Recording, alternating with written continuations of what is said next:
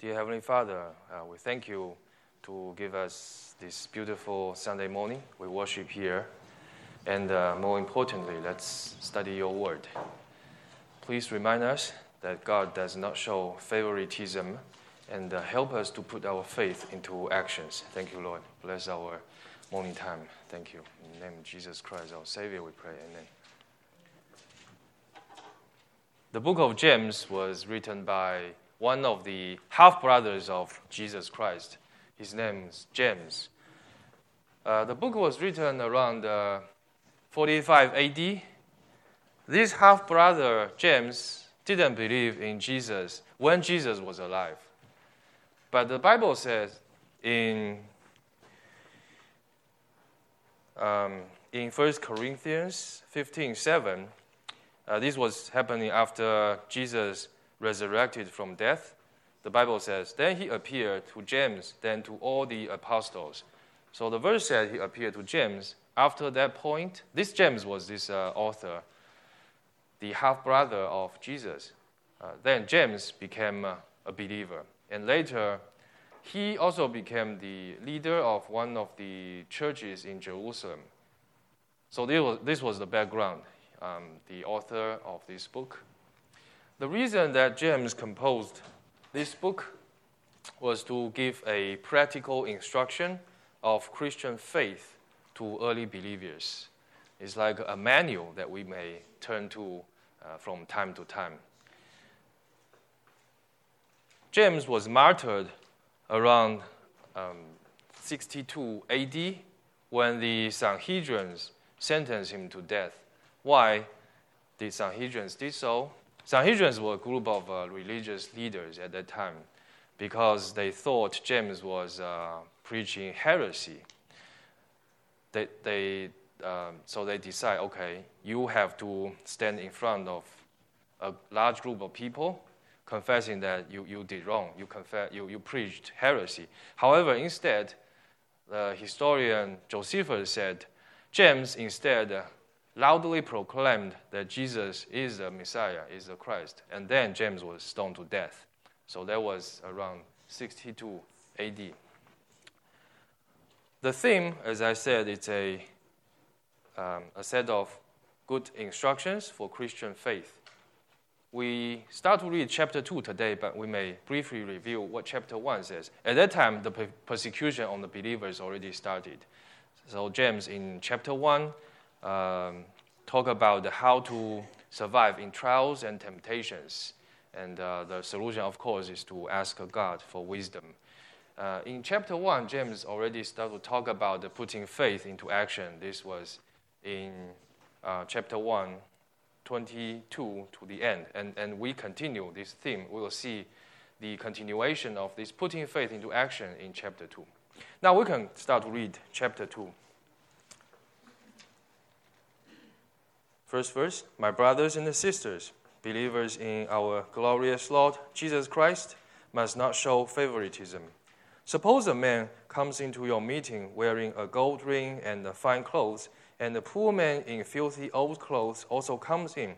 If you show special attention to the man wearing fine clothes and say, here's a good seat for you, but say to the poor man, you stand there, or sit on the floor by my feet. Have you not discriminated among yourselves and become judges with evil thoughts? Listen, my dear brothers and sisters, has not God chosen those who are poor in the eyes of the world to be rich in faith and to inherit the kingdom he promised those who love him? But you have dishonored the poor. It is not the rich who are exploiting you. Are you not the ones who are dragging you into court? Are they not the ones who are blaspheming the noble name of him to whom you belong? Let's pause here. In the beginning, in his beautiful creation,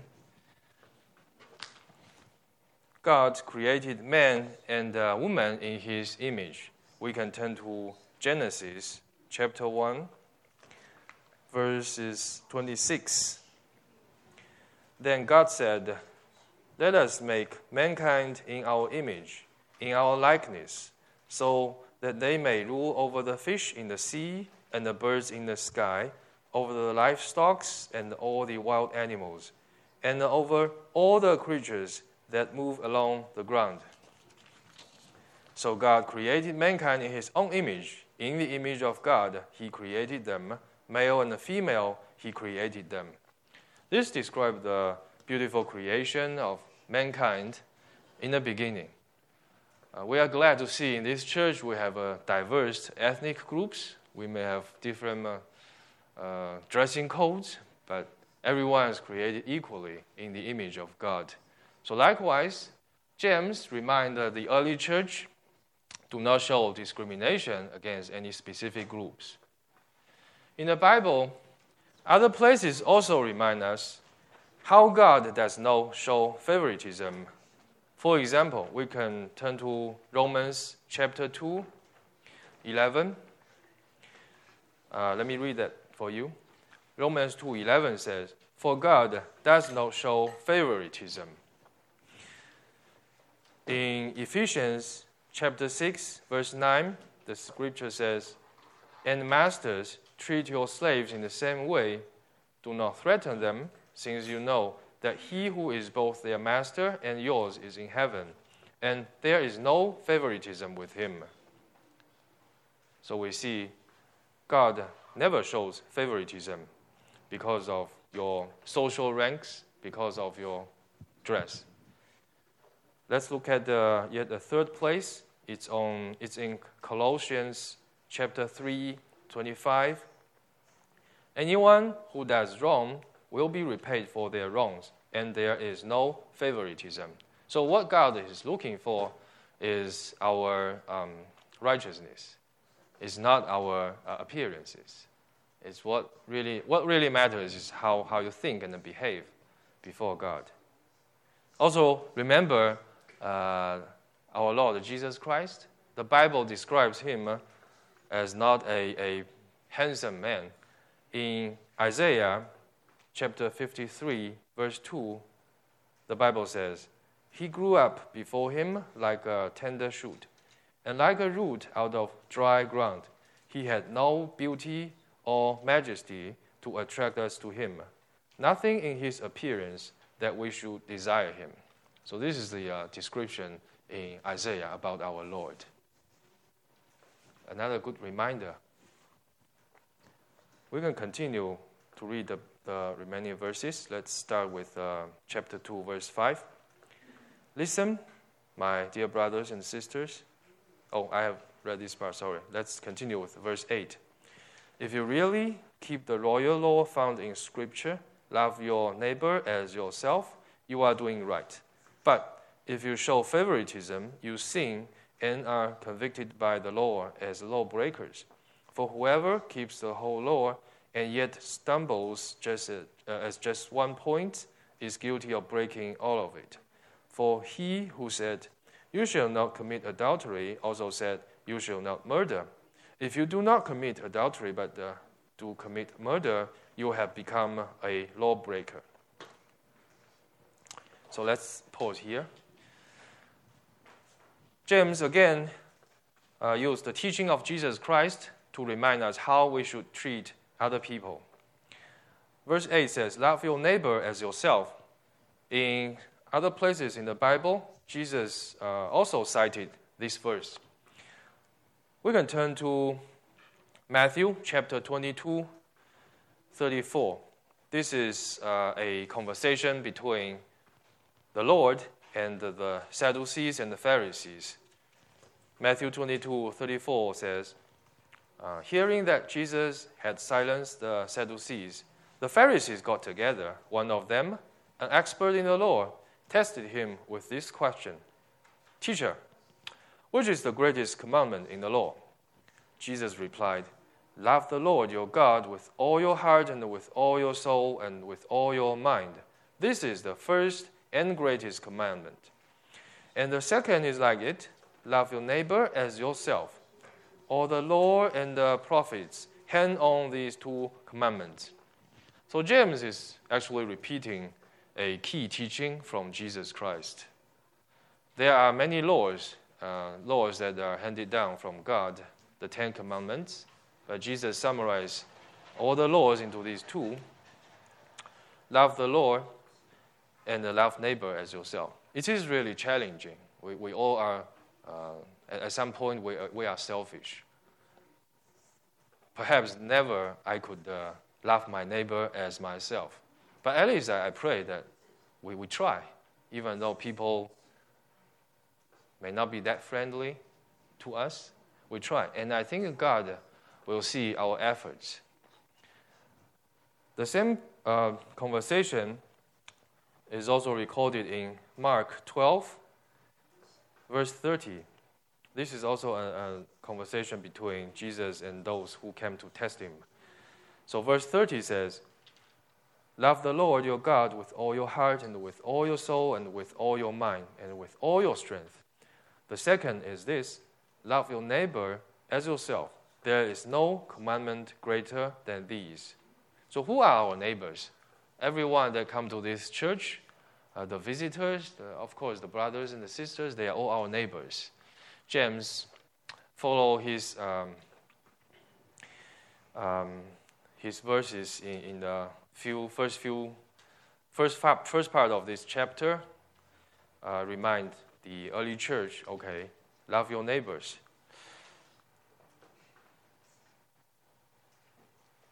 There are several ways we may build up each other. That's also a way to show our love. Not only to provide help for them, but there are opportunities that we may build up each other. For example, in Ephesians chapter 4, verse 3, the Bible says, "Make every effort to keep the unity of the Spirit through the bond of peace." So this is a verse teaching us to be harmony with each other, to love each other.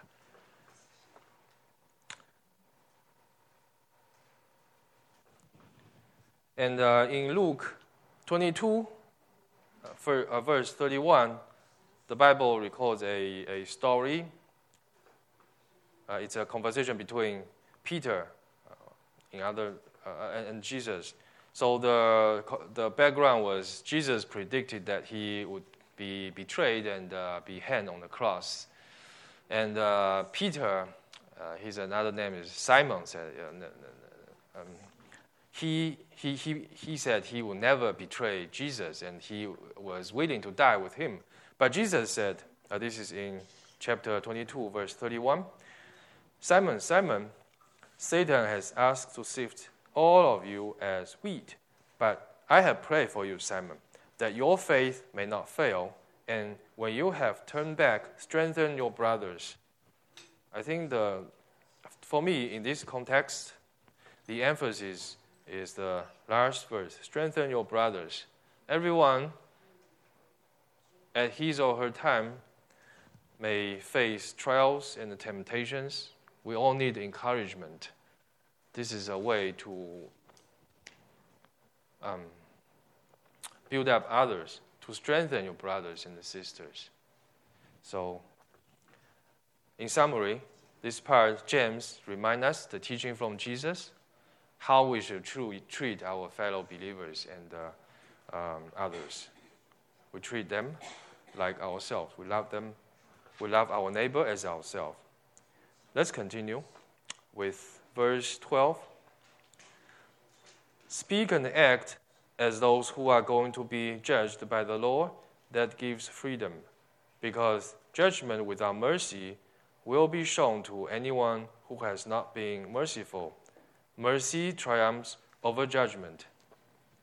This is a point that I like to elaborate a little bit more. Mercy triumphs over judgment. Because no one can boast about our salvation.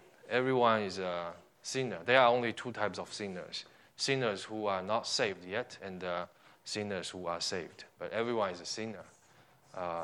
No matter how hard we work to be good toward others or to do good works, such acts does not bring us salvation. And salvation is a free gift from the Lord. Ephesians chapter 2, Verse 8 says, "For it is by grace you have been saved, through faith, and this is not from yourselves, it is the gift of God, not by works, so that no one can boast." No one can boast.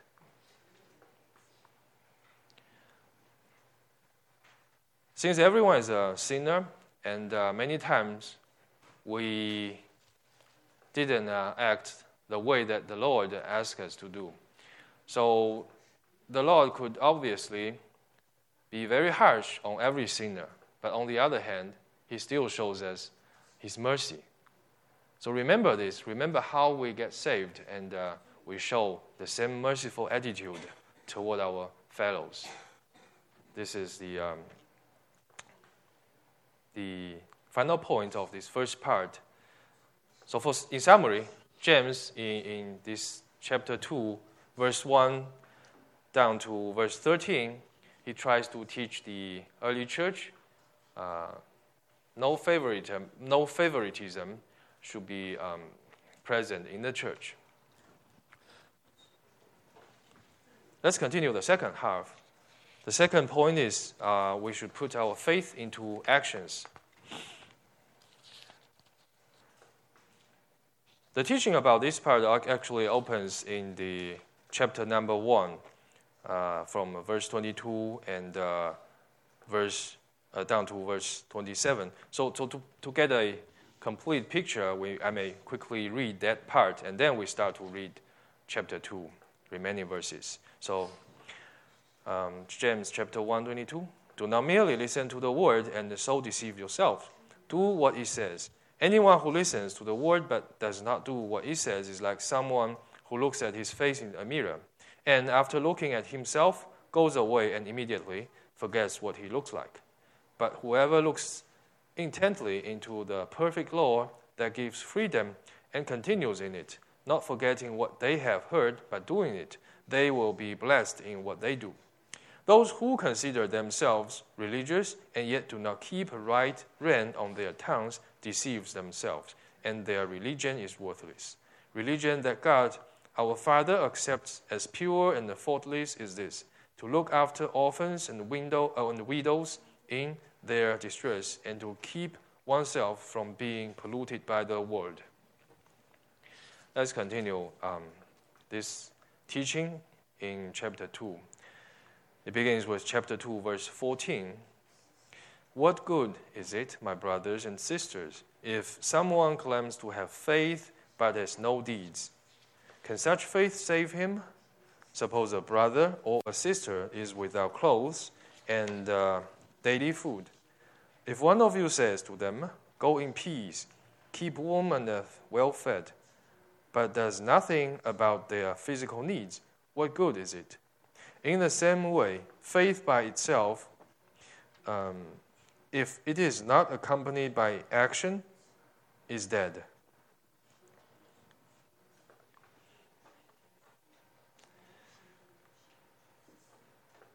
This part actually has an interesting parable spoken by Jesus in Matthew chapter 25. It begins with Matthew 25, verse 31.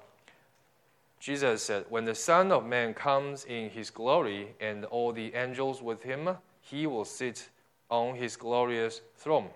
All the nations will be gathered before him, and he will separate people one from another, as a shepherd separates the sheep from the goats.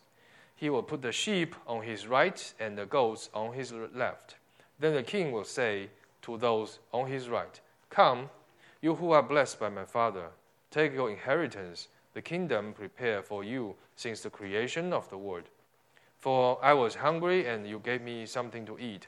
I was thirsty, and you gave me something to drink. I was a stranger, and you invited me in. I need clothes, and you clothed me. I was sick, and you looked after me. I was in prison, and you came to visit me.' Then the righteous will answer him, 'Lord, when did we see you hungry and feed you, or thirsty and give you something to drink? When did we see you a stranger and invite you in, or needing clothes and clothe you? When did we see you sick or in prison and go to visit you?" The king will reply, "Truly I tell you, whatever you did for one of the least of these brothers and sisters of mine, you did it for me." This is a parable spoken by Jesus, recorded in chapter 25 of Matthew.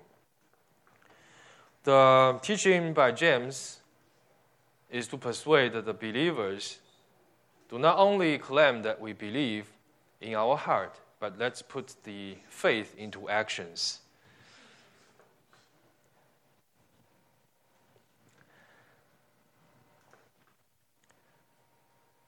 In the Old Testament, Bible recorded a series of historical events in the kingdom of Israel. When the people was led by Moses into the promised land, they rebelled against the Lord. They were in great fear. So the Lord allowed them to wander in the wilderness for 40 years. All that generation died. Only Caleb and Joshua were allowed to enter the promised land. So maybe at some point in our lives, we're like those rebellious people. Of course, in our hearts, we may accept the fact that we need Jesus as our Savior. But facing very difficult, very challenging environments, for whatever reason, we may refuse to take our actions. So this is another reminder. And then from the Old Testament, we see actually the faith of those Israel people decrease more and more significantly. At the time of Isaiah, this is recorded in Isaiah chapter 29, verse 13. The Lord spoke through Isaiah, saying, "These people come near to me with their mouth, and honor me with their lips, but their hearts are far away from me."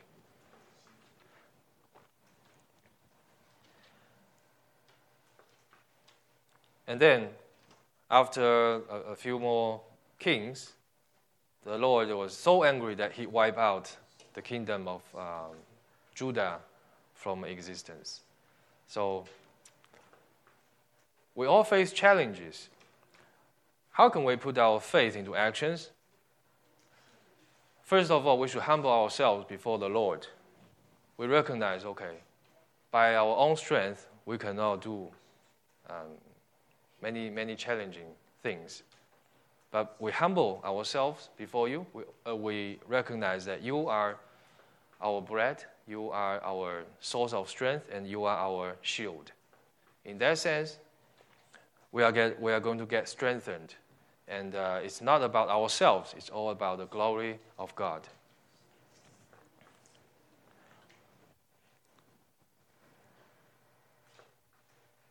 Jesus also talked about the faith in different kinds of people.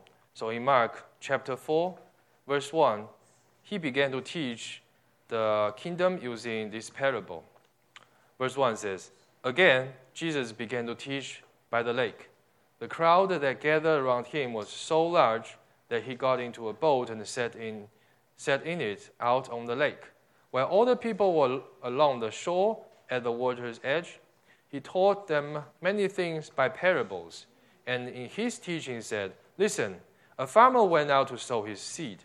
As he was scattering the seed, some fell among the path, and the birds came and ate it up. Some fell on rocky places. When it did not have much soil, it sprang up quickly because the soil was shallow. But when the sun came up, the plants were scorched, and they withered because they had no root. Other seed fell among thorns, which grew up and choked the plants, so that they did not bear grain.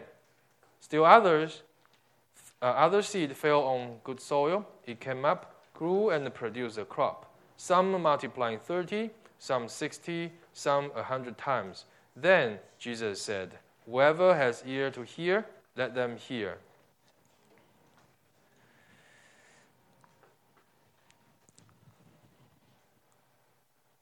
Many of us have heard the word, and actually I reread this passage of Mark 4 when I'm preparing for today's review on James chapter 2. What struck me is this parable try to make analogy between those who heard the word and the ground. In the past, I was thinking, have we been classified into different kind of soil before we heard the word? Then I think I changed my interpretation. Actually, it is our own attitudes that determines what type of soil we are.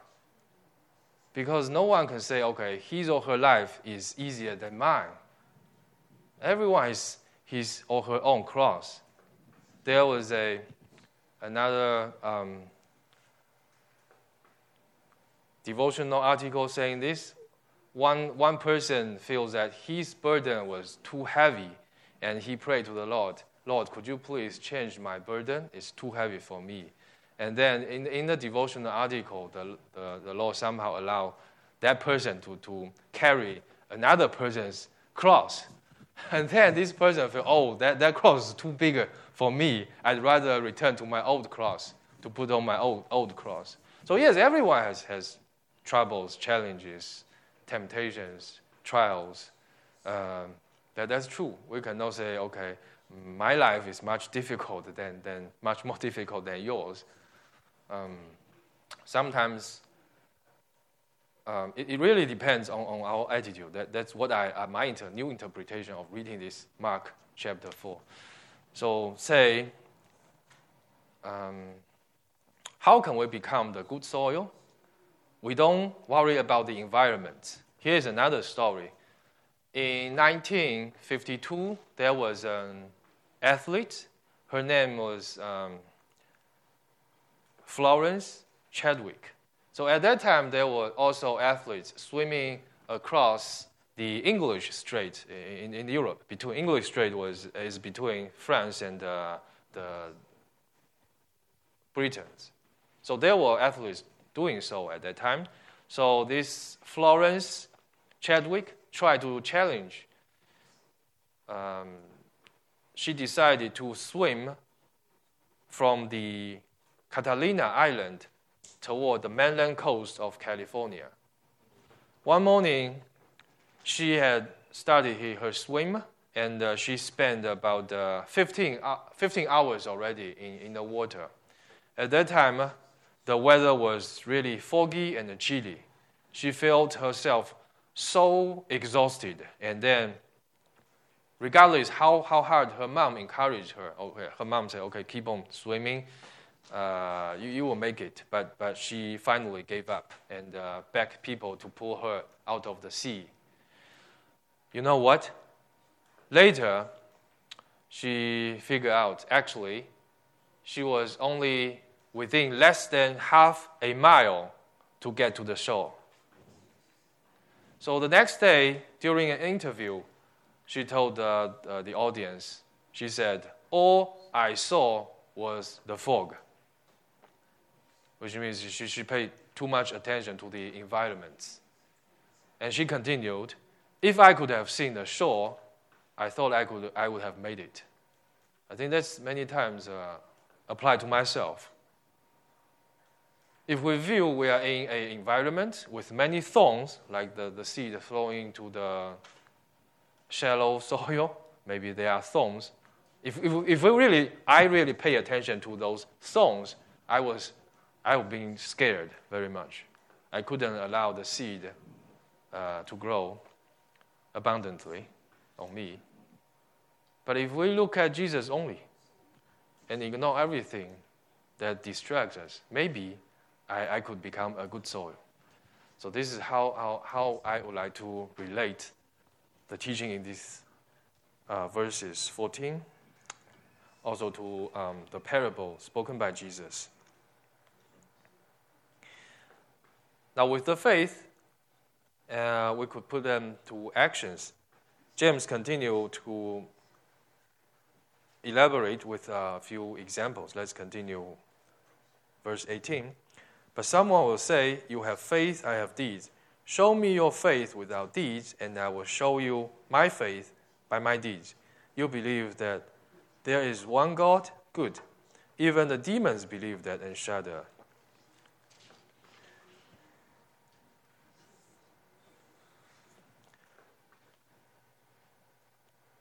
Understanding that we have to put our faith into actions, we should further think about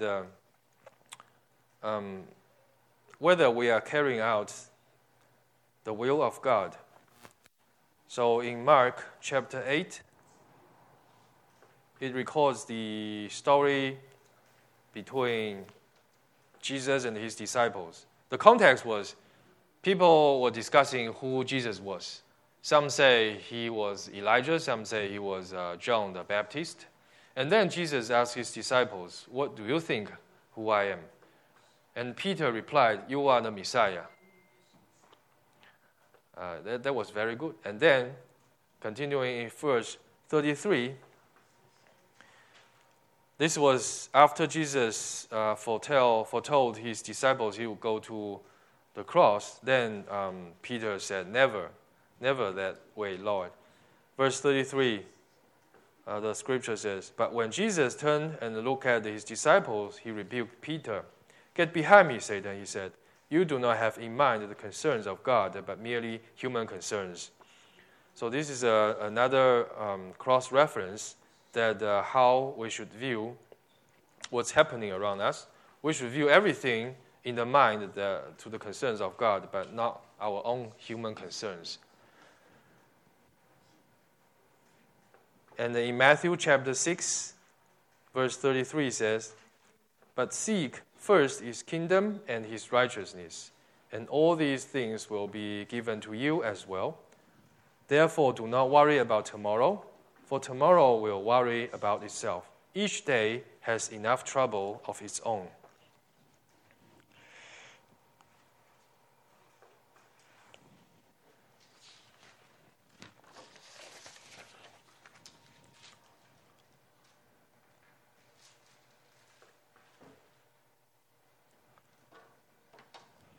Now, James continued to give the audience a few examples to show how they demonstrate their faith through their actions. He said in previous verses, even the demons believe that and shudder.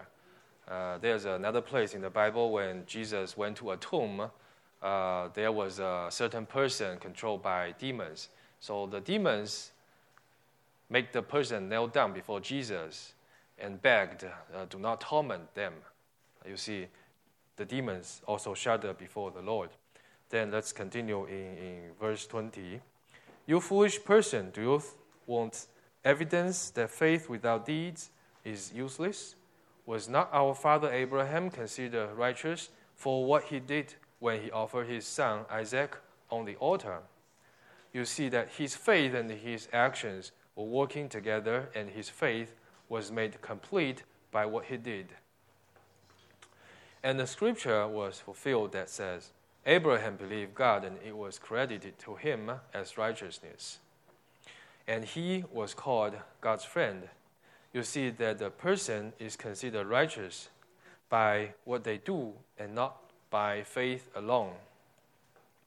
In the same way, was not even Rahab, the prostitute, considered righteous for what she did when she gave lodging to the spies and sent them off in a different direction?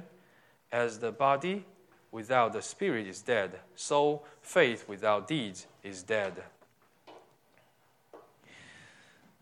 Let's have a brief review of the two persons mentioned here, Abraham and Rahab.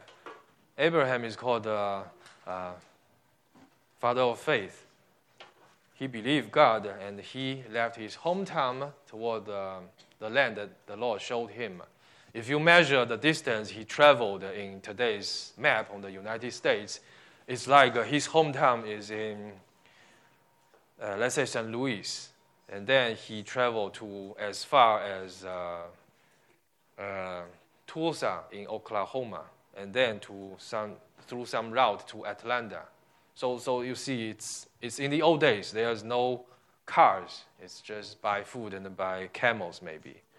About more than 2,000 miles, I guess, 1,000 miles, that far. And by the time he was dead, he never see the promised land. The only promise he received from God is, okay, your descendants is going to receive this promised land. And it was. That's the striking evidence of the Bible. We are not believing in fantasies, in imaginations. There are evidence that supports our belief. There is a nation called Israel today, and although the boundary is smaller than what is describing in the ancient time, but it is there. So this Father Abraham, when he was very old, around the age of close to, I think, 90 years old, he still had no son. And his wife, Sarah, already is not able to conceive, if we view it from a human perspective. Only God can make a dead person alive. It happened when Abraham was 100 years old. He had his own son, Isaac. At that time, Sarah was 90 years old. But you know what happened? Then God told Abraham, okay, sacrifice your only son. Sacrifice him. This is a huge challenge, I think, to everyone. Because the only son, I think it's the most precious member in Abraham's family. So Bible says in Genesis chapter 22, verse 1, sometime later, God tested Abraham. He said to him, Abraham, here I am, he replied. Then God said, take your son, your only son, whom you love, Isaac, and go to the region of Moriah. Sacrifice him there as a burnt offering on a mountain I will show you. And it took Abraham 3 days to travel there. He was serious. It's not an emotional feeling that Abraham was requested to sacrifice his son immediately. It took 3 days. Abraham could have changed his mind anytime during that 3-day period.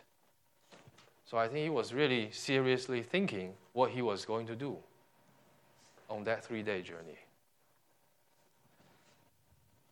Then in verse 10, they finally got to the place. Then he reached out his hand and took the knife to slay his son. But the angel of the Lord called out to him from heaven, Abraham, Abraham, here I am, he replied. Do not lay a hand on the boy, he said. Do not do anything to him. Now I know you fear God, because you have not withheld from me your son, your only son. So by this story, there were also many oil paintings. When I was not a believer, when I was a college student, I saw one of these paintings. It's called The Sacrifice of Isaac. I don't remember the author of that painting, but that described this story. When Abraham was raising his hand, trying to slay his son, an angel grabbed his hand to stop him.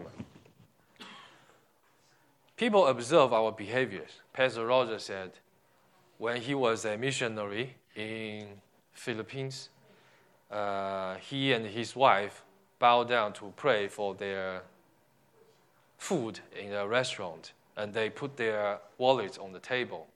Some thief came and took away their wallet. And Pastor Roger and Jenny knew their neighbor, the people sitting on the next table, is a couple of Mormon missionaries. And Pastor Roger knew that couple was watching the reaction of Roger and Janet. So people are watching. I myself is not a person who is eloquent in speech. And I attend several classes about raising children. One of them told me this story. He said, people may observe the change of your life and the behavior of your children. There were two households. One is Christian, the other one may not be a believer yet. So the two families had their children play together on the grass. By some time, it may be the dinner time, so this father came to his children, calling her, honey, sweetie, come home for dinner. And his child was really obedient. She stopped playing immediately and went to his father. So what was happening shocked this neighbor, because this neighbor's daughter was not that obedient. She would drag, she would fight just to deny the commands from his father. And this neighbor became very curious, asking this man, how could you do that? So you see, he opens a door to introduce how Christ has changed the way we live, how we lead our families. So this is a story of our Abraham, the father of faith. He put his faith into actions, and there was blessing upon blessings as a consequence of his obedience. Next person is Rahab. Rahab was a Canaanite woman. She used to be a prostitute, the one that most people despised. The background was when Joshua led the people into the promised land, he sent out 2 spies to scout the land, especially the big city Jericho. People in that area, of course, they view the Israelites people as invaders, and the Jericho people shut the door. They built high walls.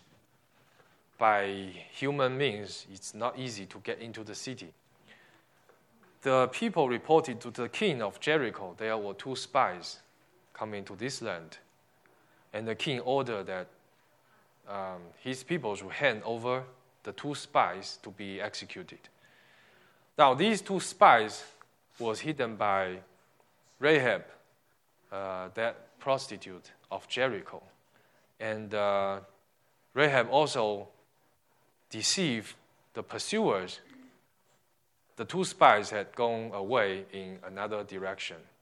But however, she hid the 2 spies in the roof. Also, later, Rahab also told the spies the correct way to escape and forced them into a covenant. The covenant was to protect the family of Rahab when the people of Israel, the Israelite people, captured this city. And then Rahab explained to these 2 spies why she did so to protect them. So in other words, she first protected them and then explained why. This Rahab used to be, if you view from the perspective of warfare between 2 countries, viewing Israel as one country, the Jericho people as the other, Rahab belongs to the Jericho part. She should have acted in a way that is to the interest to the king of Jericho. However, she stands with the Israel people. She explained why she did so. In Joshua chapter 2, verse 8, this is the word that spoken by Rahab. Before the spies lay down for the night, she went up on the roof and said to them, I know that the Lord has given you this land, and that a great fear of you has fallen on us, so that all who live in this country are melting in fear because of you. We have heard how the Lord dried up the water of the Red Sea for you when you came out of Egypt, and what you did to Sihon and Og, the 2 kings of Amorites east of the Jordan, whom you completely destroyed. When we heard of it, our hearts melted in fear, and everyone's courage failed because of you. For the Lord your God is God in heaven above and on the earth below. So Rahab expressed her belief in the Almighty God, although she is part of the residents of Jericho, but she chose to obey the Lord God Almighty. And her actions had consequences too. She saved her entire family, her mother, her father, her brothers and sisters, herself, and also one of the two spies later married her. And she became part of the motherhood in the genealogy of Jesus Christ. This is another evidence that actions comes together as an outcome of the faith. There are, of course, many more examples. We have seen Noah, when every person in that area enjoys short-time pleasures or make fun of Noah, he obeyed God. God asked him to build an ark in a dry land, maybe. Everyone mocks him, but Noah still continues. This is putting faith into actions. And we also have Gideon. Gideon was a man in a small tribe. At some point, there were about 130,000 Midianites and eastern people coming to invade the land. But Gideon, the Lord said, Gideon, you only took 300 people with you. Okay. Otherwise, if you got victory, you will become too proud, saying, okay, by my own strength, I defeated them. But with only 300, it's very obvious. It's not a mission that's done by humans only. It's from the Lord.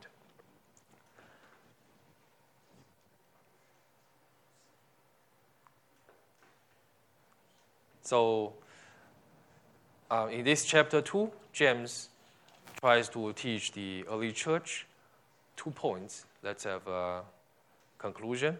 One is that we know we shouldn't have shown favoritism toward any specific group of people, and let's put our faith into actions. There are many examples in this Bible, many people in this Bible, from Noah, Abraham, Gideon, Rahab, and David. It's like how you build up your faith. You observe these many examples. Each time when the Bible introduces such and such person, you observe the consequence of his obedience to God, his actions. And there are numerous such people. Finally, is a question for ourselves. Are we going to view the thorns, the fog around us, or are we to look upon Jesus, our Lord only?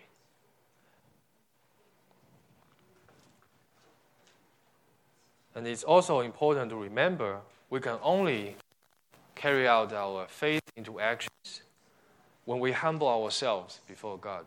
It's not about any of us.